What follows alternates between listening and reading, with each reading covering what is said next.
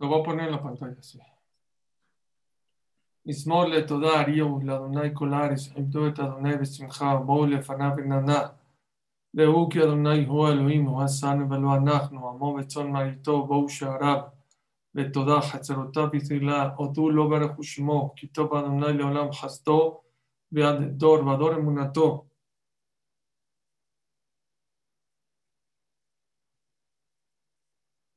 Bueno, muy buenas noches a todos. Muchas gracias a todos por conectarse. Gracias, mi querido Elías. Gracias a Ham Yossi por poderme invitar una vez más a esta clase, a esta familia. Es el Zehut, es mío. La verdad es que el Zehut para mí es un mérito muy grande poder entrar a esta plataforma, como ya mencionó Elías y Ham Yossi, que ya Baruch Hashem tienen el Zehut de un año poder administrar, ayudar, organizar, que Baruch Hashem, Klal Israel nos unamos por el derech de la Torah, como dice el Pasuk, Inem tov uman naim shevet achim gam yachad. Qué bonito y qué agradable es que el pueblo de Israel, a filo en la pandemia, estemos unidos por medio de la Torah, por medio de la tecnología, Baruch Hashem, y que Hashem les dé el zehut a todos, porque si no fuera por Elías, por Ham Yossi, por todos ustedes, la verdad, si no hay público, pues no hay Zoom, y no hay clase, y no hay nada. Hashem se los pague con larga vida, éxito y verajá y aslajá en todo lo que hagan, Bezrat Hashem. Amén, amén, Estamos ya a unos días de Haga Pesach. Saben que de verdad que le pido a Kadosh Baruj Hu que nos dé el Zehut. Esa es la barajá más grande que podemos pedirle a Hashem en estos días, que Hashem nos dé el Zehut de recibir toda esa influencia tan importante que hay en este Haga Pesach. El Gaón de Vilna, yo no me lo sé de memoria, pero el Gaón de Vilna dice que la persona puede cumplir la noche de Pesach nada más cerca de 60 mitzvot, entre la Torah y de los Jajamim, nada más en una noche 60 mitzvot. Lel Shimurim es la noche cuidada. ¿Qué es Shimurim? Shimurim es cuidada, pero también dice, me parece el Ramban, Beaviv Shamar et Adabar. Y Jacob vino cuando Yosef Atzadik le contó el sueño, dice, Beaviv, todos se burlaron que el sol y las estrellas se le van a posternar a él y que era como una manera de decir que todos sus hermanos y su papá y su mamá se le iban a posternar. Dice el Pasuk, Beaviv Shamar et Adabar. Dice Rashi, y Jacob vino, estaba esperando cuándo se va a cumplir que Yosef sea el rey de clan Israel. Lel Shimurim, la noche cuidada, también es la noche esperada por Borolam. Dice el Rambano, dice el Zohar, que es una noche que Akadosh Baruj Hu espera todos los años, que está delante de Boreolam. Y les digo la verdad, si no estamos preparados, será una noche más como todas las noches de todo el año. Dice el Zohar Akadosh, lo más importante de esta noche, ¿saben qué es? Llegar con alegría, con tranquilidad. Porque esta noche, el rockstar de esta noche, ¿saben quién es? Los niños. Dice el Balaturim, algo muy bonito. Vigatale binja, uben binja. La mitzvah es que el abuelo le enseña al hijo y al nieto. Dice el Balaturim, ¿por qué la mitzvah es nada más al hijo y al nieto?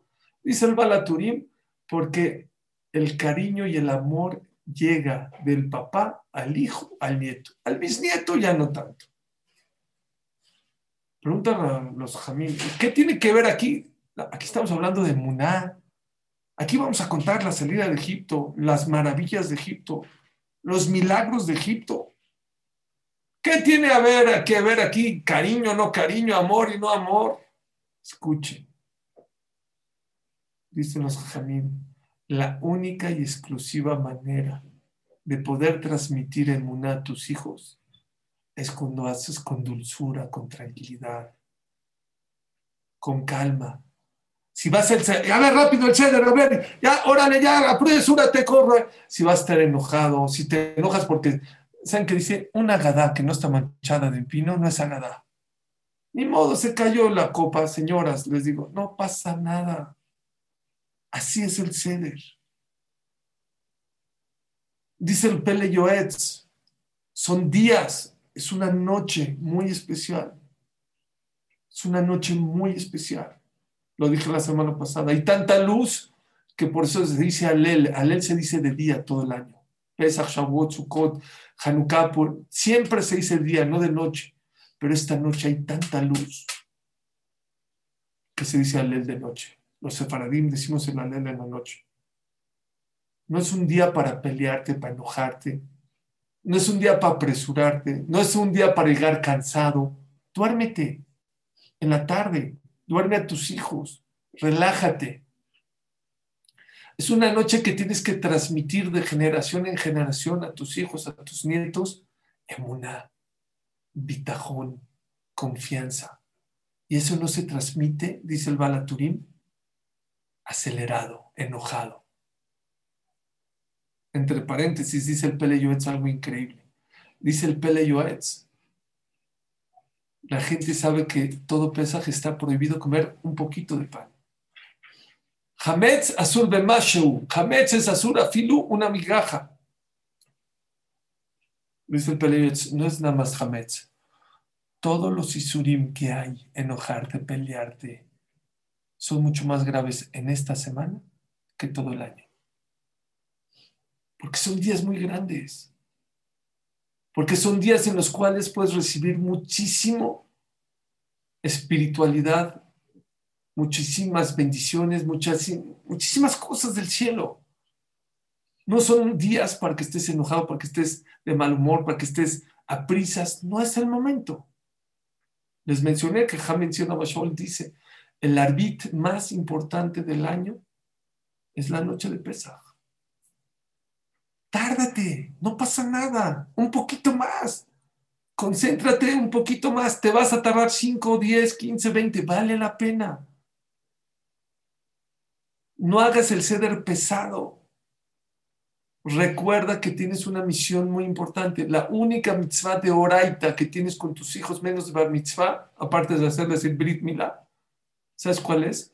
Contarle esta noche la salida de Egipto, fortalecerlos en emuná. Y eso se hace con dulzura, eso se hace con cariño, eso se hace con amor. Me pegó mucho esta historia que les voy a contar. Mucho. Mucho. Había en Bergen-Belsen, uno de los campos de exterminio que había hace 70 años, había una persona que le llamaban el Rebbe, así le llamaban el Rebbe. El que cuenta la historia dice, no sé si era Rebbe o no, pero nosotros le decíamos al Rebbe. Era un tzadik muy grande y él quería que hagamos todas las mitzvot en el campo de exterminio. En Purim nos hizo bailar y nos pegaron y nos regañaron los nazis. Y en Pesach habló con todos nosotros que cedamos, escuchen, a nuestro pan 8 días para poder conseguir con eso un poquito de harina y hornear tantita matzá y para poder hacer matzot para Pesach. Que nos den un poquito de harina, un poquito de levadura y poder hornear. ¿Pero cómo? Yo me encargo, dijo el rey. Yo me encargo. Ustedes nada más renuncien. Fue con el capataz, con el nazi, y le dijo, oye, ¿sabes qué? Ya viene Pesaj, no seas malo. Échame la mano. Estamos dispuestos del campamento a no comer 8 días pan, pero regálame un poco de harina para poder hacer matzá. Dijo, órale. Pero no les voy a dar pan. No, ya, miren, todos estamos dispuestos. Ok, 8 días los dejó sin comer pan. No saben qué mesirut nefesh. ¿Cuánto vale tener una matzá en tus manos? ¿Cuánto vale hacer el seder en tu casa? El Birkat Shmuel decía, ¿saben cuándo más lloraba? A la hora de Sheheyanu, Bekiemanu, Villanu, las manos, al momento que decía la braja de Sheheyanu a la hora del seder. Decía, ¿cuánto vale estar alrededor de tu mesa con tu esposa, con tus hijos, con matzot, las 4 copas? Señores, señoras, por favor, les pido, no se quejen de tanta comida. Baruch Hashem que tenemos comida. Si de algo no nos podemos quejar es de la libertad que tenemos hoy en día. Esto que Bezrat Hashem vamos a hacer el viernes, el sábado en la noche y el domingo, Y toda la fiesta Bezrat Hashem, si lo hubiéramos hecho hace 70 años, nos hubieran matado. Y hace 100, y hace 200, y hace 400, y hace 500, y hace 800. Vamos a valorar, vamos a hacer las cosas con corazón, con alegría. Bueno, renunciaron a su pan, les dio la harina. Erev Pesach están emocionados porque lograron hacer la matzá. Llega este capataz y los ve felices con la matzá y le dio mucho coraje. Y les dijo, ¿ustedes creen que yo los voy a dejar comer matzá la noche de Pesach? De ninguna manera. Les quitó todas las matzot y aparte les pegó durísimos. Y el que más le pegó fue al Rebbe. Casi lo mata. Qué triste, ¿no?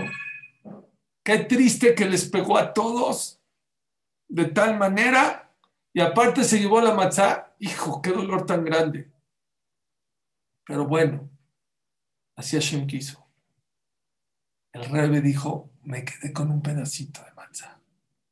¿Quién se lo va a comer la noche de Pesaj? Todos señalaron al Rebbe. Tú fuiste el de la idea. No, pero todos renunciamos a nuestro pan. Sí, pero fue tu idea y al que más le pegaron de todos fue a ti. Yo creo que tú te la tienes, yo también, por votación unánime, ¿qué dijeron? Que se la coma el Rebbe. Hasta que vino una señora viuda y dijo, con todo respeto para el Rebbe, pero creo yo, discúlpenme, que no es para el Rebbe. Entonces, ¿para quién? A un niño. Porque el rockstar de esta noche no son los Rebbes. La estrella estelar de la noche son los niños.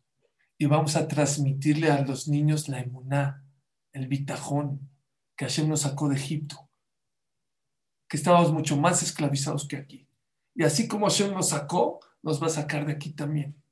Y yo pienso, con todo respeto, Rebbe, que no es para usted la matzá. Que la matzá tiene que ser para el niño que usted escoja, pero para un niño, no para usted. Y así fue. Y el Rebbe le dio la matzá a un niño. Y se lo dio, y se lo comió. Y ahí no acaba la historia. Salieron de la Shoah, de Bergen-Belsen. Y esa mujer viuda, de repente viene una persona y le dijo, oye, después de la Shoah, ¿no te quieres casar? Le dijo, claro que me quiero casar. Pero no tengo shidduch. Dijo, hay un shidduch que está interesado en ti. ¿Quién es? El Rebbe. ¿Cómo? El Rebbe falleció su esposa en la Shoah y dice, no, pero yo no estoy en el nivel del Rebbe. No, bueno, quiere conocerte. Salió con ella y ¿saben qué le dijo? Yo sé que tú te sorprendes por qué, pero una mujer que tuvo la visión y la emuná en el momento más oscuro de nuestras vidas, porque estar en Bergen-Belsen era un infierno, ver el futuro y ver en los hijos, yo quiero casarme con una mujer como ella. Y llegó a ser la esposa del Rebbe. A lo mejor en el nivel no estaba, pero su comportamiento de ver en los niños el futuro de Clan Israel, eso vale muchísimo. ¿Por qué les cuento esta historia? Lo más importante de esta noche, lo más importante es tener a tus hijos enfrente de ti y platicarles no solamente los Nisim Beniflaot, los milagros y maravillas que nos pasaron en Egipto hace 3000 años. Todos tenemos una historia en la cual le podemos demostrar a nuestros hijos que Hashem no se ha olvidado de nosotros como pueblo y como individuo. Zman Jerutenu es la época de la libertad. Hoy también. Dice Rabbi Víctor Miller, cita la Gemara en Masejet Psachim. La Gemara en Masejet Psachim dice que hubieron dos geulot, dos libertades, una en la noche y otra en la mañana. La de la noche fue la pequeña y la de la mañana fue la grande. Dice la Gemara en Psachim, ¿cuál es la de la noche y cuál es la de la mañana? La de la noche, ¿saben cuál es? Cuando se murieron todos los primogénitos, todos los mitzrim corrieron a los Yehudim de Egipto. Ya váyanse, ya eran libres. Ahí sí ya eran libres de esclavitud completamente. Ellos mismos los corrieron. Dice la Gemara, esa es la esclavitud pequeña. Esa es, la Geulá, la salvación pequeña. ¿Cuál fue la grande? Al otro día, que salieron de día. Mucha gente se equivoca y piensa que salimos de noche. No, no, no. Vaí be'etzem hayom hazeh. Hashem dijo, Makat Bejorot fue en la noche.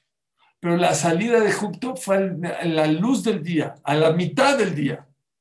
Dijo Dios, yo no voy a sacar a mis hijos como rateros.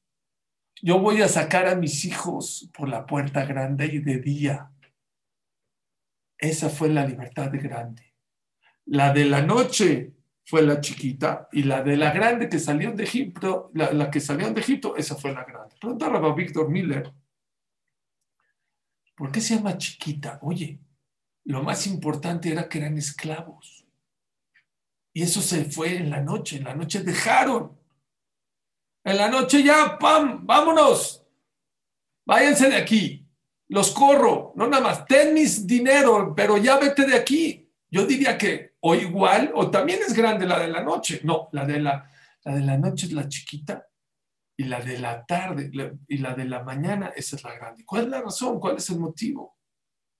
Dice Rabbi Víctor Miller algo muy importante. Hay dos tipos de esclavitud. Hay la física y hay la mental. La esclavitud grande no es la física, es la mental. Hace unos años, no hace mucho, hace unos cuantos años, hablamos de valorar. Quiero que sepan que hoy en día existen en el mundo 27 millones de esclavos. Sí, hay países como Mali, Nigeria, África, donde existe todavía esclavos, que la gente pertenece a otras personas, que no se pertenecen ni tiempo, ni dinero, ni nada. Todavía hoy en día existen 27 millones de esclavos en el mundo. El tráfico barminán de personas para ser esclavos es de miles de millones de dólares, de miles de millones de dólares.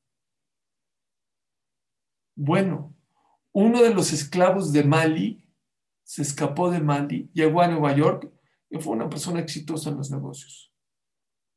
Y New York Times lo entrevistó y le dijo, y le contó, dijo, pero ¿cómo te escapaste? Dice, te digo la verdad, estaba en la casa de mi patrón y yo desde que nací trabajaba para otro y no sé por qué estaba sentado en una silla y estuve pensando, dije, ¿por qué trabajo para otro?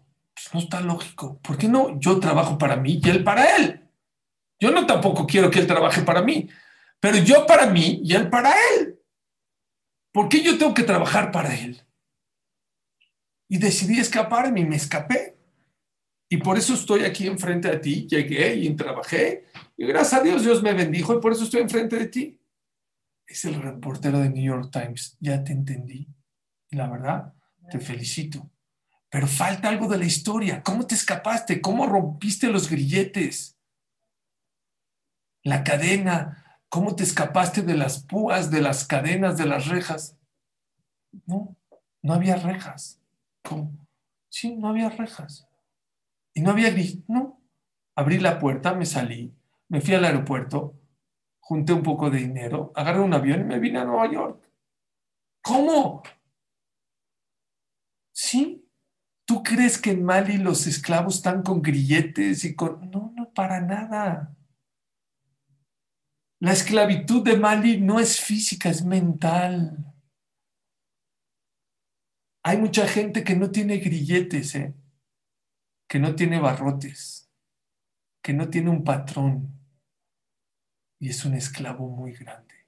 Puede ser que tenga mucho dinero, pero es una persona esclava, no tiene libertad. Me llegó en un WhatsApp hace muchos años, cuando empezaba WhatsApp, una de las mejores cosas que me han llegado por WhatsApp, aparte de las clases de Gamzu, un caballo que está amarrado a una silla. Es una silla de plástico y el caballo está amarrado y no se mueve y está ahí. Y decía una frase que espero que nunca se me olvide. La esclavitud más grande que la persona tiene no es física, es mental. Es mental. Aquí está la esclavitud. Dice el Maharal Miprag en su libro Geburot Hashem. ¿Por qué tanto? Yetziat Mitzrayim, Yetziat Mitzrayim, Yetziat Mitzrayim. Salimos de Egipto. Está bien, salimos de Egipto, pero tuvimos a los griegos, a los romanos, a los babilonios. ¿Qué tanto? No fue. Si Bezrat Hashem llega el Mashiach, que ahora sí ya es la definitiva, ok. Oye, 50 veces en la Torah está recordado la salida de Egipto. 50 veces. ¿Por qué tanto? Pregunta el Maharal. No fue una salvación. Uf, qué bárbaro, porque otra vez caímos en el exilio. Ahora a manos de Hashverosh. Nada más cambiamos de nombre. Ahora se llama Hashverosh, luego se llamó Nebuchadnezzar, luego se llamó Sanjerib, luego se llamó Titus, luego se llamó Nerón, y luego se llamó Hitler, luego la Inquisición. Bueno, dice el Maharal un hitush muy grande que quiero compartir. Físicamente puede ser que otra vez estuvimos en Galut. Pero el día que Akadosh Baruj Hu nos sacó de Egipto, mentalmente el Yehudí, si él quiere, es libre. Tú decides. Tú decides. Hace unos años, Natan Sharansky, seguramente han escuchado hablar de él, era un activista sionista que lo agarraron en Rusia. Tengo aquí la fecha, la apunté. Fue en 1900. Estuvo en la cárcel en Rusia. Espérenme un segundito. Del 86 al 91. No sé ni dónde lo apunté, pero espérenme que aquí lo apunté. A ver, espérenme un segundito. Pues no sé, por aquí lo apunté, pero más o menos. Estuvo 19 años, aquí está. Perdón. Natan Sharansky, sionista activo, de 1967 a 1986 en la cárcel en Rusia. 29 años. Después, Baruch Hashem, hicieron diplomacia a Israel con esto. Lo liberaron. Yo me acuerdo que en los años 90 vino aquí a México. Chaparrito así. Natan Sharansky. Y el año pasado, en la pandemia, ¿se acuerdan que todo el mundo estaba como loco? ¿Cómo que cuarentena? ¿Cómo que encerrarse? Nosotros no conocíamos eso. ¿Encerrarse en tu casa? ¿No puedo salir? ¿Desde cuándo? La televisión en Israel y las redes sociales hicieron un anuncio con Natan Sharansky. Él hablando, yo me acuerdo que lo vi. ¿Saben qué dijo? Él dijo que cuando se acercó Pesaj, los rusos sabían que era Pesaj. Y él les pidió unas matzot y unas 4 copas. Nada más denme 4 copas y unas matzot para poder hacer el seder, por favor. Y los rusos y Mach Sheman dijeron, sí, Dafka ahora no te vamos a dar. Y le dieron 8 pedazos de pan duro, pan, no matzah, pan, y un poquito de agua. 4 copas de agua. ¿Saben qué dijo? Se sabía el Maharal. El Yehudí, aunque esté en la cárcel, aunque no tenga matzot, aunque no tenga vino, él es libre. Y si yo me senté a hacer seder de Pesaj, la noche de Pesaj, con pan duro y con 4 vasos de agua. Y créanme que mi conexión con Dios fue la más fuerte, como si estuviera en el seder de mi casa con las matzot y con los vinos. Aquí hay un musar muy grande para todos nosotros. La mente del judío es muy poderosa. Si tú quieres ser rico, eres rico. Si tú quieres ser libre, eres libre. No importa en qué situación te encuentres. Y él dijo, puedes ser libre aunque estés en tu casa encerrado. El año pasado lo dijo en la pandemia. No pasa nada. El Yudí ya salió de esa esclavitud. Físicamente es una cosa. Esa es una cosa. Pero lo que más importa, ¿saben cuál es? Moralmente. Esto es lo que festejamos, dice el Maharal. Que Akadosh Baruj Hu nos dio una mentalidad ganadora. Hace 70 años nos hacían jabón.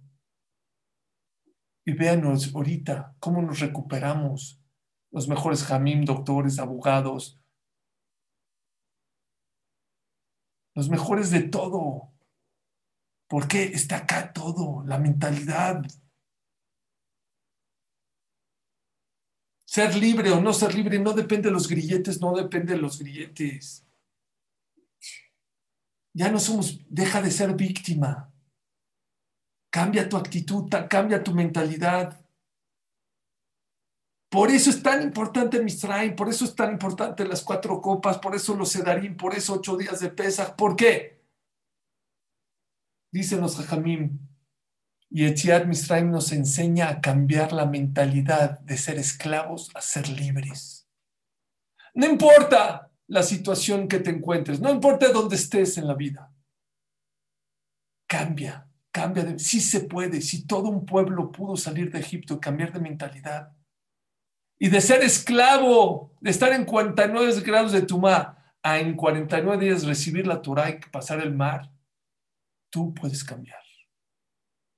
Tienes que soltar muchas cosas. Hay gente que sigue siendo esclava. Número 1, ¿saben de quién? Somos esclavos del Yetzer Hará. Dejemos de ser esclavos del Yetzer Hará. Geber al-Hatab, hay que ser más hombrecito contra el Yetzer Hará. No todo lo que el Yetzer Hará te diga le creas. No, tú no puedes cuidar Shabbat, imposible cuidar Shabbat, tú no puedes. Tú cuidar Hametz en Pesaj, no, ¿cómo? No pasa nada. Si 8 días te cuidas y no comas pan, no te va a pasar nada. Si es el Jobot Alevavot. Contéstale al Yetzer Hará, enfréntalo al Yetzer Hará. ¿Cómo? ¿Comer matzá en Pesaj? Sí, voy a comer matzá y no me va a pasar nada.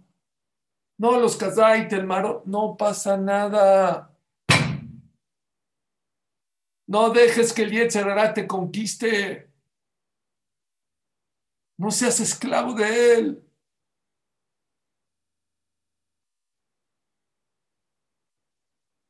Tienes que luchar, tienes que enfrentar. Tienes que saber que el enemigo número 1 que tienes en tu vida se llama el Yetzer Hará. Hace un par de años rápido. No hay mucho tiempo, pero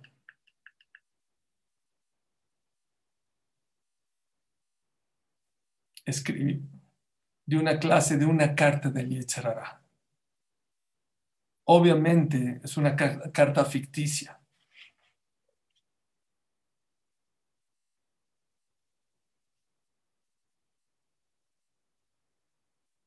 Déjenme nada más un segundito.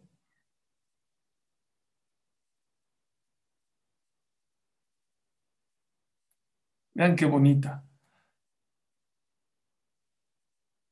Es una carta que el Yetzer Hará te manda a cada uno de nosotros. ¿Qué fecha tiene esa carta? Todos los días. Todos los días el Yetzer Hará te escribe una carta. ¿Qué te dice el Yetzer Hará? No les voy a leer toda la carta. Les voy a dar una carta nada más en lo que se abre. Híjole. Lista.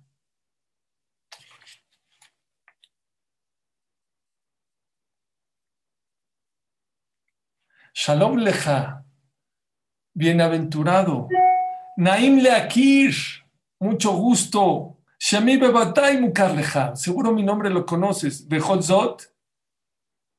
¿Cómo se llama? Yetzer Hará, el instinto malo. Ani ashutav ameurav yoter bejayeja. El socio más grande que tienes en la vida no es tu socio de la fábrica, no es tu esposa, no es tus hijos, no es tus padres. Dice el Yetzer Hará, el socio número 1 que tienes en la vida se llama Yetzer Hará, soy yo. Betpanay me olamo raíta. Increíble que soy tu socio y nunca, no me conoces ni la cara. Le Maaseh, te digo la verdad, Anía Sonea Gadol Beoter Shelcha, yo soy la persona que más te odio, porque te quiero quitar los dos mundos, este y el otro. Y no entiendo por qué no luchas contra mí. No te entiendo. Soy tu enemigo número uno y aún así eres mi cuate. Si yo ahorita hablaría del Geinam, todo el mundo apagaría o se saldría. ¿Cómo, Suri, infierno, no hables? Del Yetzer Hará, la gente no le molesta. Y no sabes que el Yetzer Hará es el enemigo número uno del mundo y él se sorprende que no luchas contra él. Yo te odio. Yo te quiero quitar los dos mundos. Yo te hago pecar y yo te voy a acusar después de 120 años.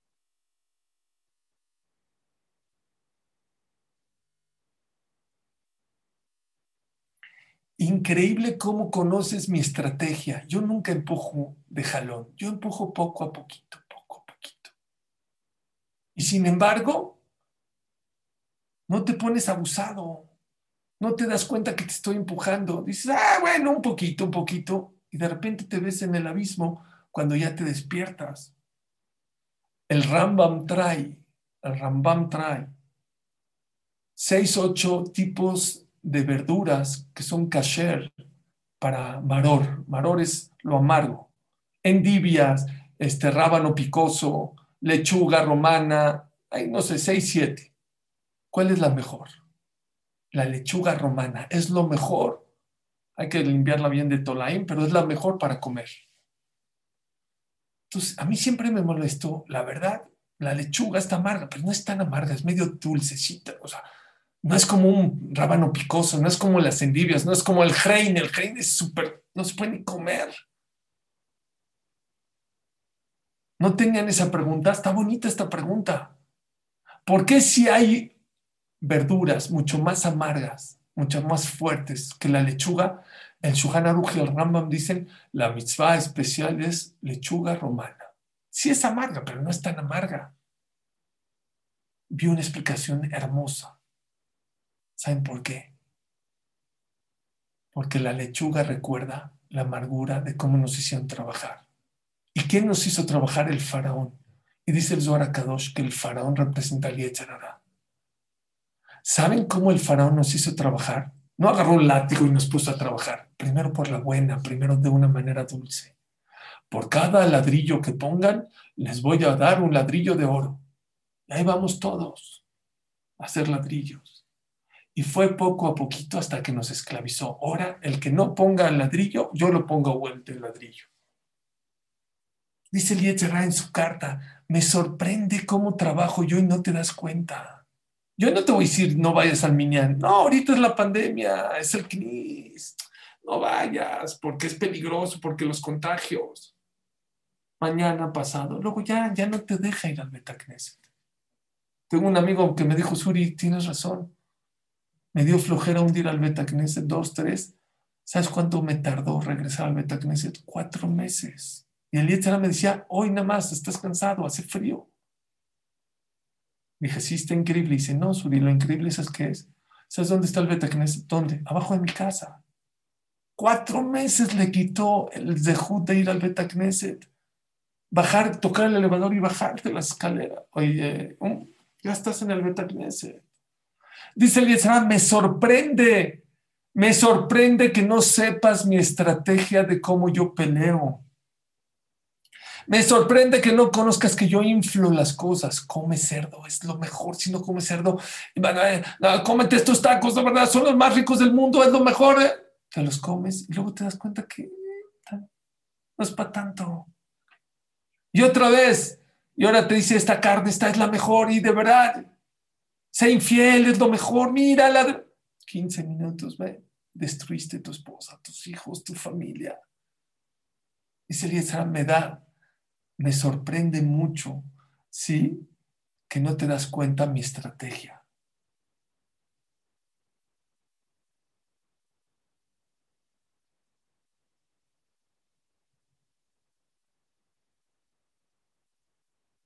Sí, yo soy un instinto con paciencia. Tú no tienes paciencia, yo tengo mucha paciencia.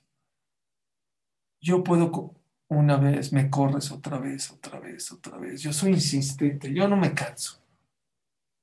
Yo me puedo tardar 10 años, 20, 30, 120 años en convencerte. Y tú eres muy desesperado.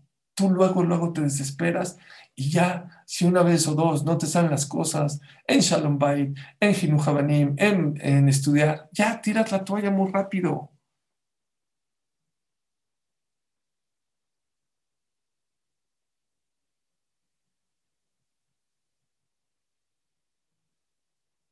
Dice, si tú crees que mi trabajo es nada más hacerte equivocar, no es cierto. Mi trabajo es que te deprimas, que estés triste. Esa es mi chamba. Es mi trabajo. Y luego que pecas, yo primero te digo, peca. Ya que pecaste, esas que te digo, no sirves. Ya no hagas teshuva, mira cómo caíste en esto, mira cómo hiciste lo otro. Ese es mi trabajo. Te quiere quebrar, como dicen acá. Sí, Señor, es lo que quiere hacer, de hacerte pecar. Y luego Él te acusa y Él te recoge después de 120 años. Señores, la primera liberación que la persona puede hacer es liberarte del Yetzer Hara. ¿Cómo se libera? Enfréntalo. Es un bluff. Todo es falso. ¿Tú crees que es imposible? ¿Cuánta gente que está escuchándome decía yo estudiar Torah media hora, una hora? Imposible. Hay gente aquí que veo aquí que lleva un año estudiando todos los días Torah. Hay gente que decía yo Shabbat. Es más fácil que me vaya en bici a China y que cuide Shabbat. Y ya cuida Shabbat, y ya come kasher, y ya se pone tefilín. Número uno, enfrenta, libérate del Yetzer Hara, enfrenta. Dice, ¿cómo se libera uno del Yetzer Hara? Muy fácil, dice el Jobot Alevot. Enfréntalo, discútele. Si puedes, si vas a poder, nada más tienes que enfrentarlo. Número dos, la persona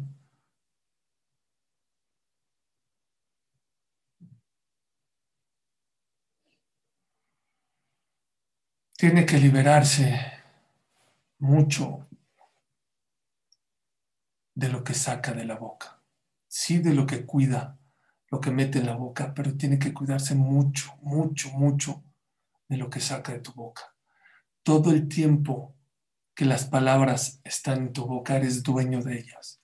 El día que sacas una palabra de tu boca, te conviertes en esclavo de lo que sacas de tu boca. Dice el Hafetz Haim, un ejemplo muy bonito. Dice el Hafetz Haim, una persona, hay dos tipos de pescadores. Hay unos que echan las redes al mar. Cuando echan las redes al mar, ¿sí? ¿Qué pasa? Los peces gordos, los lentos, están atrapados en las redes. ¿Ya? Hay unos peces que son muy hábiles, apenas sienten una red, ¡pum! Se les escapa. ¿Qué hace? ¿Qué hace el Yetzer Hara? ¿Qué hace el pescador, perdón? ¿Qué hace el pescador? Agarra un anzuelo, le pone carnada, y esos peces que son muy hábiles y que no los atrape a la red, de la boca, muerden el anzuelo y van para afuera. Dice el Hafetz Haim, el Yetzer Hara tiene dos tipos de pescadores. Hay gente que los tiene en sus redes del Yetzer Hara. Son espiritualmente hablando muy flojos. No comen kasher, no estudian Torah, no cuidan Shabbat, no se ponen tefilín, no prenden velas de Shabbat. Están en sus manos del Yetzer Hara. Están perdidos. Pero hay gente hábil. No, yo cuido Shabbat, yo como kasher, yo me pongo tefilín, yo estudio Torah. Eso es, dice el Hafetz Haim, eso es como los pesca. ¿Cómo? Con la boca. Sí se puede cuidar de la shonara, claro que sí se puede. El día que empieces a valorar lo que es la boca del Yehudi, el día que entiendas que tu boca es Kodesh Kodashim, el día que entiendas que no le puedes decir a tu hijo, cuidado con el cuchillo porque te vas a cortar, no le digas así porque se corta.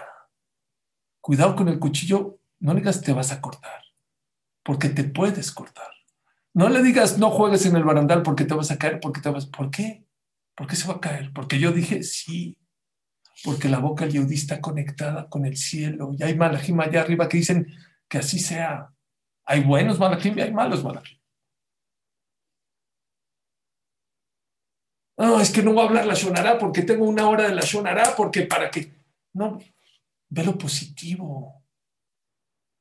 No porque si hablas la Shonará y Shema Israel, no, porque la boca no está hecha para hablar la Shonará. La boca del Yudí es para conectarte con Dios, porque a Dios no lo ves, porque a Dios no lo tocas, porque la única manera de conectarte con Dios es por medio de la boca, porque no está hecha para eso, porque si te da el presidente un iPhone para conectarte con él, no lo usas para tonterías. La boca, dice el Gaón, es Kodesh Kodashim, es lo más santo que tenemos. No todo lo que se piensa se dice, sino todo lo que se dice se piensa en la vida. Vamos a liberarnos de la Shonará. Vamos a empezar a trabajar, a enfrentar. Dice el Gaón de Vilna, hay gente que peca y quiere hacer ayunos y sufrimientos. No hagas ayunos, dice el Gaón de Vilna. Pecaste durísimo, haz teshuva. Claro que hay que hacer teshuva. Pero en vez de hacer ayunos, haz ayunos de palabra. Cuando se te antoje decir una shonara y te aguantes, eso es mejor que 80 ayunos, que 1000 ayunos. Vamos a liberarnos que todo lo que se nos antoja decir lo decimos. Hablar en el Beta Knesset cosas que no tenemos que hablar. El Arizal no estudiaba en el Beta Knesset. Escuchen lo que dice la halajá. El Arizal, antes había Beta Knesset donde rezaban y Bet Midrash donde estudiaban. Ahorita dentro del Bet Knesset estudiamos, del Bet Midrash rezamos, pero antes no hacía. En tiempo de la camarada de la Shulchan Aruch había un lugar para rezar y había otro lugar para estudiar. Así se ve el Shulchan Aruch. El Arizal no rezaba, no hablaba de Torah en el Bet Knesset. ¿Por qué? Dijo, porque si hablo de Torah, luego hablo de cosas vanas y no quiero hablar cosas vanas en el Bet Knesset. Sí se puede. No seamos esclavos de nuestros pensamientos. No, sin hablar en el Bet, sí se puede. Yo conozco mucha gente y les voy a decir una cosa hermosa. Gente que a lo mejor no es millonaria, que no es muy rica, pero gente que conozco que se cuidó mucho tiempo no hablar nada en el Beta Knesset y no le falta nada. Tiene verajá, tiene atzlajá, tiene salud, tiene hijos, tiene familias maravillosas. Cuídate.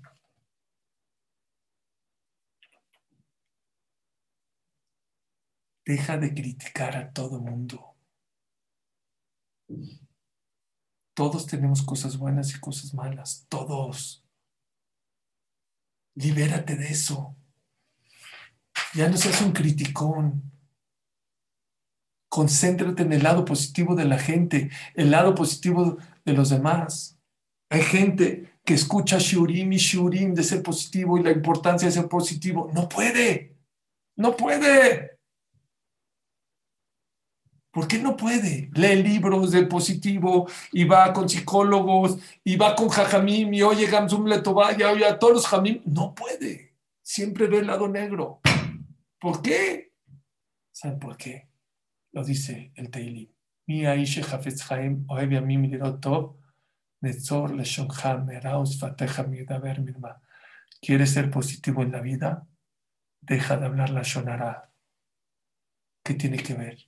El lashonarero le enseña a su mente y a su cabeza a concentrarse del lado negativo de las personas. Todos tenemos lado positivo y negativo. Pero tú, cuando hablas la shonara, le enseñas a tu cabeza a concentrarse en las cosas negativas. Todo el tiempo negativo, negativo. Cuando a ti en la vida se te presenta una situación positiva o negativa y la quieres ver positiva, no puedes porque tu cabeza ya está acostumbrada a ver el lado negativo y por eso eres una persona negativa. Fíjense, la gente la shonarera es una persona pesimista, es una persona que ve todo negro en la vida. Libérate. Sí, no tienes grilletes, pero sigues con la mentalidad negativa. Deja de criticar a los demás, al revés, levanta a los demás. Es que la boda, ¿por qué tan tarde? Es que ¿por qué el jajam habló largo? ¿Por qué habló corto? ¿Por qué? Ya, deja de criticar a los demás. Vas a vivir más feliz, vas a vivir más libre, vas a vivir más contento. Otra cosa muy importante, vamos a liberarnos de las quejas. Deja de quejarte. Fíjense cómo nos pasamos todo el día quejándonos. Yo me acuerdo hace un año, me quejaba del tráfico que hay en México. El que vive en México me va a entender. Ir de Tecamachalco a Polanco son como 4 o 6 kilómetros, te podría tardar a veces 40 minutos, a veces una hora. Y les digo la verdad, extraño el tráfico. Toda esta pandemia que salía, si estaba como la calle fantasma, deprime. Les voy a hacer una pregunta que quiero que hagan en el CEDER, que les va a gustar. ¿Por qué comemos jaroset? ¿Por qué comemos jaroset?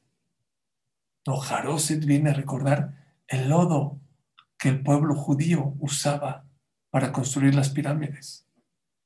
Ah, si el jaroset viene a recordar el lodo, después una pregunta, ¿por qué es dulce? Debe ser amargo. Vamos a hacer un jaroset, no sé, de rábano o de lechuga, por lo menos. ¿Por qué el jaroset es dulce? Pregúntenlo en la mesa a ver qué le contestan. Yo no he visto una respuesta escrita, ¿eh?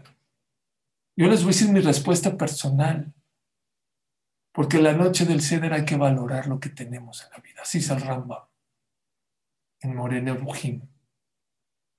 Esta noche es para valorar. Y saben que el pueblo judío se quejaba del lodo y se quejaba de ladrillos. Y cuando vino Moshe Rabbeinu y dijo al faraón, deja salir a mi pueblo, ¿qué dijo el faraón? No, nada más no los dejo salir. De ahora en adelante, ni el lodo les voy a dar. Ahora que los Yehudim vayan a juntar paja y que hagan el lodo, tierra, lodo, y tienen que hacer la misma cuota de ladrillos. ¿Escucharon? Se dieron cuenta los Yehudim que hasta el lodo era dulce. No valoraban que la situación podía estar mucho peor. Deja de quejarte. Las cosas podrían estar mucho peor.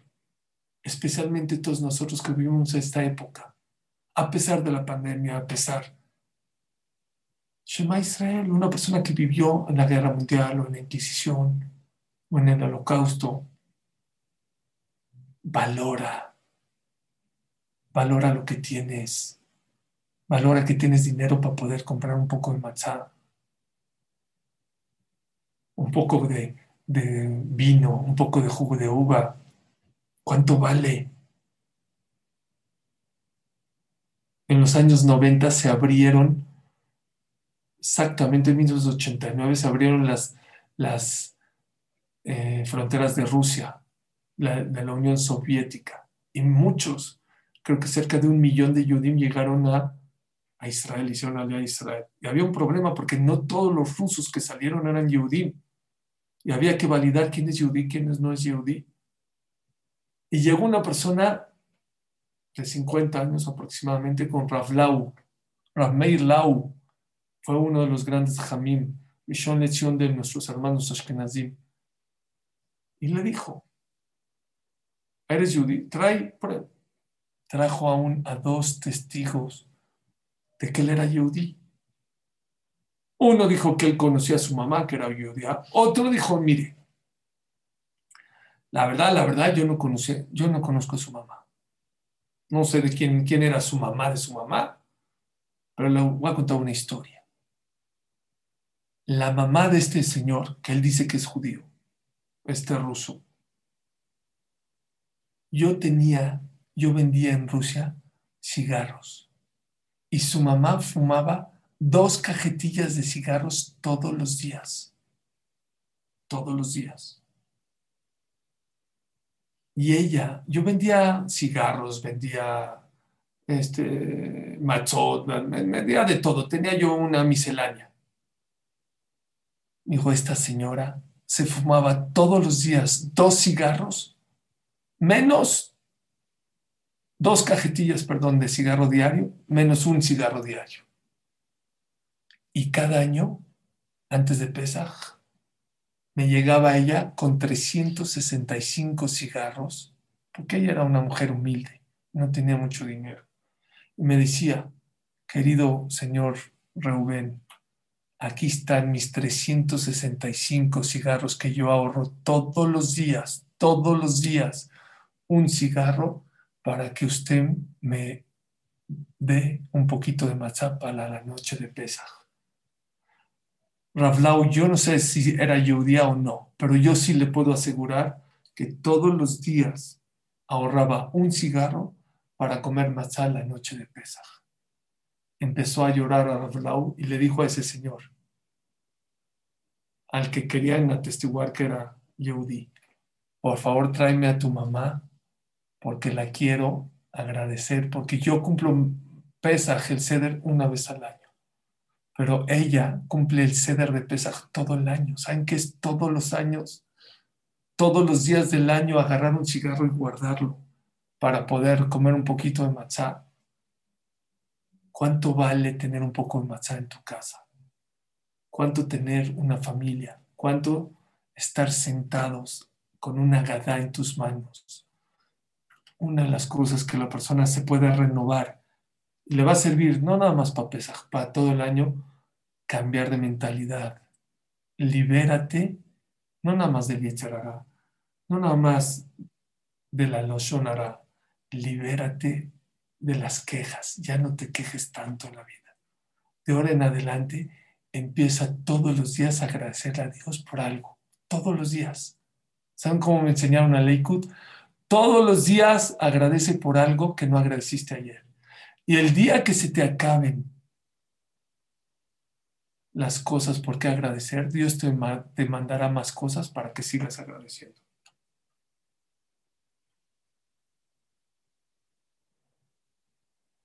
Libérate de las excusas. El que no da resultados da excusas en la vida. Deja de ser una víctima. Ahora una persona me contó que un amigo de él, cuando llegó a México, le robaron. Y hasta eso fue hace 40 años. Y hasta ahorita es una persona fracasada y él siempre dice que fue fracasado porque le robaron hace 30, 40 años. ¿Pero qué tiene que ver? Ok que te robaron hace 40 años, pero deja de ser víctima. Deja de tener excusas. Libérate. Hay gente que toda la vida, es que mi Shalom Bait, es que mi suegra, es que mi esposa, es que mis hijos. Tú haz tu parte. Tú haz lo tuyo. Tú haz tu esfuerzo. ¿Saben ustedes que la Batia, cuando fue a bañarse al río Nilo, era imposible, la Gemara dice, que llegara su mano a alcanzar a Moshe Rabbeinu? ¿Saben qué hizo ella? Hizo lo que podía hacer. Estiró su mano. Su mano medía 60, 70 centímetros. Si estaba con manos muy largas, extra large, a lo mejor llegaba a 80 centímetros, no más. ¿Saben a cuánto estaba de lejos Moshe Rabbeinu? A 3 metros. ¿Para qué carambas extiendes tu mano si no vas a llegar? Por más que te esfuerces. ¿Saben qué dijo ella? Yo voy a hacer lo mío. Tú haz lo tuyo. Tú da lo de ti en tu Shalom Bait, en tu Parnasá, en la educación de tus hijos, en tu judaísmo. Sé tu mejor versión. Esa es la pregunta que queremos hacernos. Renuévate ahorita en Pesaj y pregúntate, ¿soy mi mejor versión o todavía me falta? A lo mejor puedo ser mejor en esto, mejor en lo otro. Haz lo tuyo. Esfuérzate y luego viene la braja. Tú haz lo tuyo. Dios no te va a mandar milagros si tú no haces lo tuyo. Ayúdate que yo te ayudaré. Escuchen esto, maestro. Yo creo que voy a acabar con eso. Había más cosas que hablar, pero ya está. Escuchen. Hace unos 4 años, 5 años, fueron unas muchachas de una escuela de Bet Yaakov a Orlando. A Orlando. Pero no fueron nada más a ver a Mickey, fueron al bosque, a hacer una excursión al bosque. Y dos amigas empezaron a platicar, a caminar, a caminar, a caminar, a caminar, a caminar. Se perdieron. Se perdieron en el bosque. Frío, hay animales, no sabían si tenían comida, no tenían comida. Impresionante la movilidad de la comunidad de Orlando y Yehudim. Llegaron, era Erev Shabbat, se perdieron Erev Shabbat, viernes. Mandaron un comunicado a toda la gente de Orlando, Sakanale Fashot, afino en Shabbat, que vengan. Motzai Shabbat llegó gente de Florida, Miami Beach, de Aventura, todo, no saben, cientos, a lo mejor está en YouTube, no sé, en internet lo pueden buscar. Cientos de gente a ayudar a la búsqueda. ¿Saben quién llegó?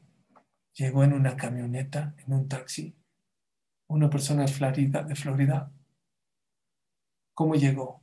Paralítico, en su silla de ruedas. Silla de ruedas. Y había una persona que estaba dirigiendo. A ver, tú para allá, tú esto, por zonas. Si no, ¿cómo van? Era un bosque muy grande. Y a esta persona cuando bajó, pues no sabía qué decirle, pues en silla de ruedas. Y él le dijo, a mí no me mandes a ningún lugar.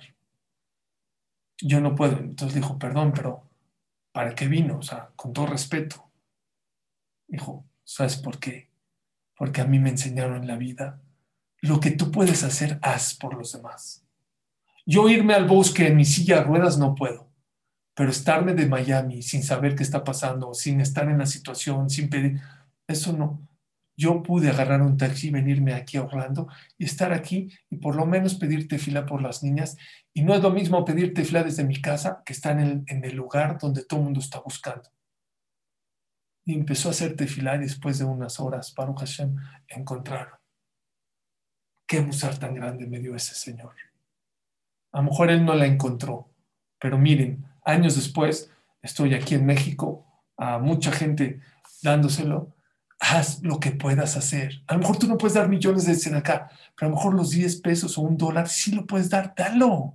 ¿Por qué no lo das? No, es que libérate de eso, del no puedo, de las excusas. Sí se puede. Sí se puede mejorar tu Shalom Bayit. Sí se puede mejorar tu judaísmo. Sí se puede mejorar tu parnasá. Sí se puede mejorar la educación de tus hijos. Pero eres esclavo. Eres esclavo.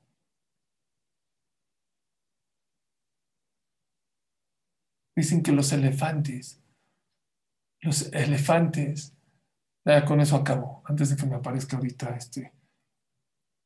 un elefante puede pesar 10 toneladas. ¿Cómo los, cómo los detienen para que no se escapen? ¿Saben ustedes? Yo tengo un amigo que viajó a África. Es más peligroso un elefante que un león. Un elefante, Barminan. ¿Cómo lo controlan? Con cadenas. Lo amarran con cadenas. Los grandes científicos, los que saben de física, dicen que el elefante, si concentraría su fuerza en la pata, amarrarlo con una cadena es como amarrarlo con un hilo dental, la rompería muy fácil. Y hay escenas de elefantes que han roto cadenas. Pero ¿qué hacen los que cuidan elefantes? Desde chiquitos, cuando nacen, los amarran. Intentan una vez salir, dos, no se pudo, se acabó, ya no intentan jamás. Mucha gente nos comportamos como esos elefantes, en todo en la vida, en todo, en la parnasá, soy un fracasado, en el Shalom Bayit, en la Torah. No, señores, no, intenta, haz lo tuyo. Batia está en un lugar, Olam Abba, que nadie se puede acercar. ¿Saben por qué? Porque salvó a Moshe Rabbeinu. ¿Saben quién le puso el nombre a Moshe? No Yochebed. El nombre de Yochebed no se utiliza. El de Amram tampoco. La Gemara dice que hay 6. Hay una Gemara, un Midrash que dice que Moshe tenía 10 nombres. ¿Cuál se le quedó? El de Batia. Porque Masran Nafsha hizo lo que podía hacer. Si ella hubiera dicho, igual está a 3 metros, ¿para qué estiro mi mano? Tú haz lo que tienes que hacer en la vida. Esfuérzate. Libérate de las excusas. Libérate de quién soy. Eres muy importante. Yo no puedo hacer un ceder. Haz un ceder. Como debe ser, a tu nivel. No importa. A lo mejor no va a ser el ceder del Gaón de Vilna, ni de Hamo de Yosef, ni de Rav Chaim Kanievski, pero Dios no quiere que hagas ese ceder. Dios quiere que haga tu ceder a tu nivel, pero sí da tu máximo. Tus matzot, tu vino agradable, tu dulzura, tus historias, tu emuná. Mándaselas a tus hijos. Hoy más que nunca, pedirle a Boreolam, ayúdame por favor, que mis hijos vayan por buen camino. ¿Cuánta gente me ha escrito? Es que mi hijo no reza, es que mi hijo no estudia. Ahorita es cuando. Ahorita es cuando todos los sabios. Les voy a decir una cosa y ya, de verdad acabo con esto. Dice el Jonathan Ben Uziel, ¿cuándo fue cuando Isaac vino, bendijo a Jacob vino? ¿Por qué lo mandó a llamar? Ven, porque, bueno, Esavi lo transió y al final fue con Jacob vino. ¿Por qué esa noche? Dice el Targum Jonathan, ¿qué noche era? Era la noche de Pesaj. Y le dijo Isaac a Esav, esta noche todos los cielos están abiertos, ven, te voy a decir verajá. No dejen de bendecir a sus hijos esa noche, es una noche donde todas las puertas están abiertas. Muchas cosas maravillosas. Sanjerib se murió esa noche. Muchas cosas maravillosas. La noche de Ahashverosh, que no podía dormir, era la noche de Pesach. Muchas cosas maravillosas que ya no hay tiempo para alargar pasaron esa noche. Decía el Hafetz Haim, el tonto, el oro lo hace basura. El inteligente, la basura lo hace oro. Tenemos días de oro. Tenemos días fabulosos. No creamos que somos libres todavía. Libres físicos ya hacemos. Nos falta la libertad mental. Somos esclavos del dinero, de lo material, del celular, de las redes sociales, del qué dirán. Hay mucho lo que hablar, pero ya se me está presentando aquí mi querido Elías. Señores, hay mucho lo que trabajar para liberarnos. Sman Jeruteno. Y ahorita es cuando. Pesaj es la fecha en la cual tenemos que liberarnos. Que Hashem les bendiga y que tengamos todos Pesaj, Kasher, Besameach, y Hashem nos dé la inteligencia para poder liberarnos de todas estas cosas que no nos dejan ser las personas que tenemos que ser. Muchas gracias a todos. Amén, amén.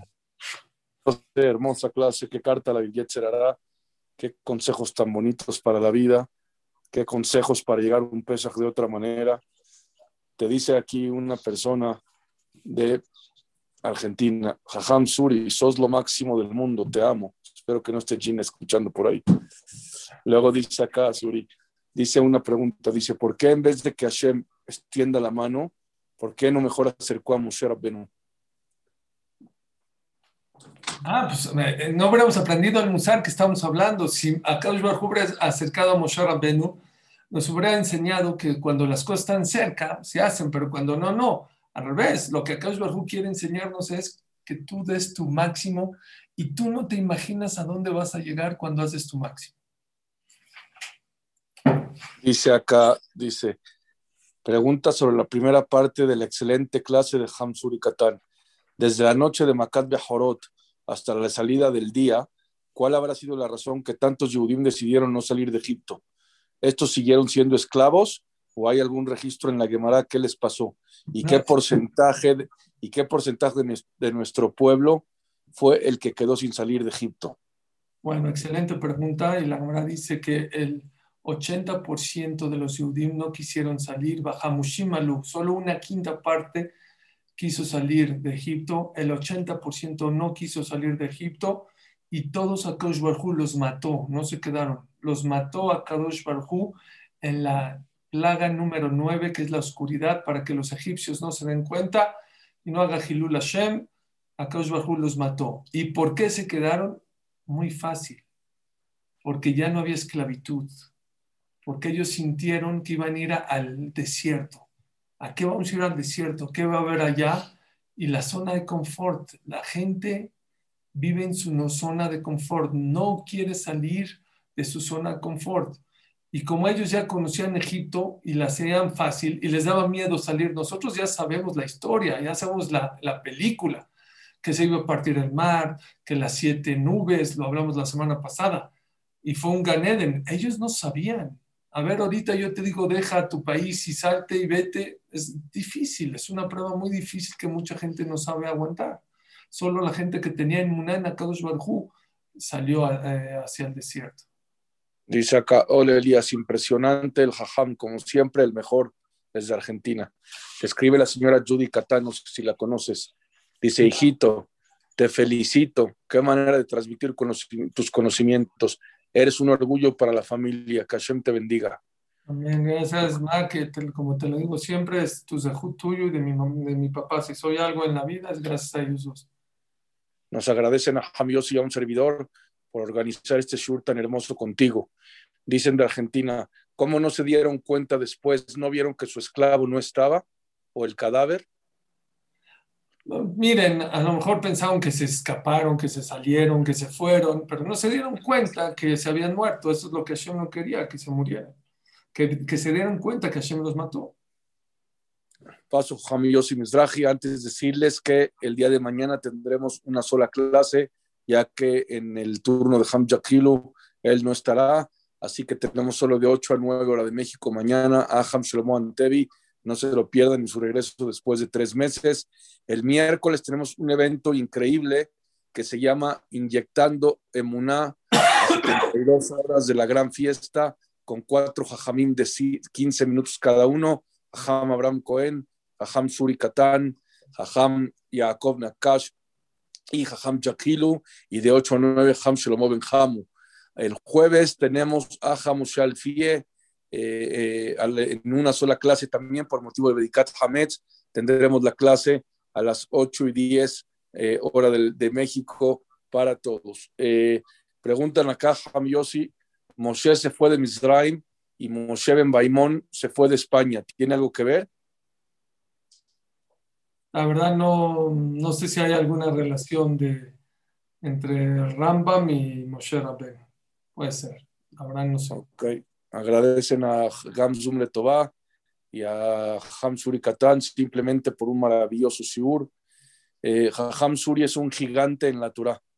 Siempre salen perlas de su boca. Gracias a Elías y a Ham Yossi Mizrahi por traer a Suri, un gigante de la Torah. Hashem les bendiga y siga prosperando. Gamzum Letová. Amén, muchas gracias. Adelante a Ham Yossi Mizrahi, querido. Hazaku Baruch Hajam Zuri, wow, nos dio libertad en todo pesa Be'ezat Hashem. Este shiur es un cambio, usted cambió vidas de familias enteras con estos tan lindos conceptos, con esta tranquilidad, con esta relajación. La verdad, no hay mejor que escuchar un shiur de Torah y en especial a Hajam Zuri, qué lindo cómo lo transmite. Hazaku Baruch, que Be'ezat Hashem, que pueda seguir transmitiendo con esa energía, Be'ezat Hashem, Ad Mea Be'esrim Shana, siempre con Simha Be'ezat Hashem, Zuri. Muchas gracias, Ham Yossi. Gracias, Jamil. Gracias, muchas Como gracias. ustedes saben, este shiur de Ham Suri en unas horas, con el gran trabajo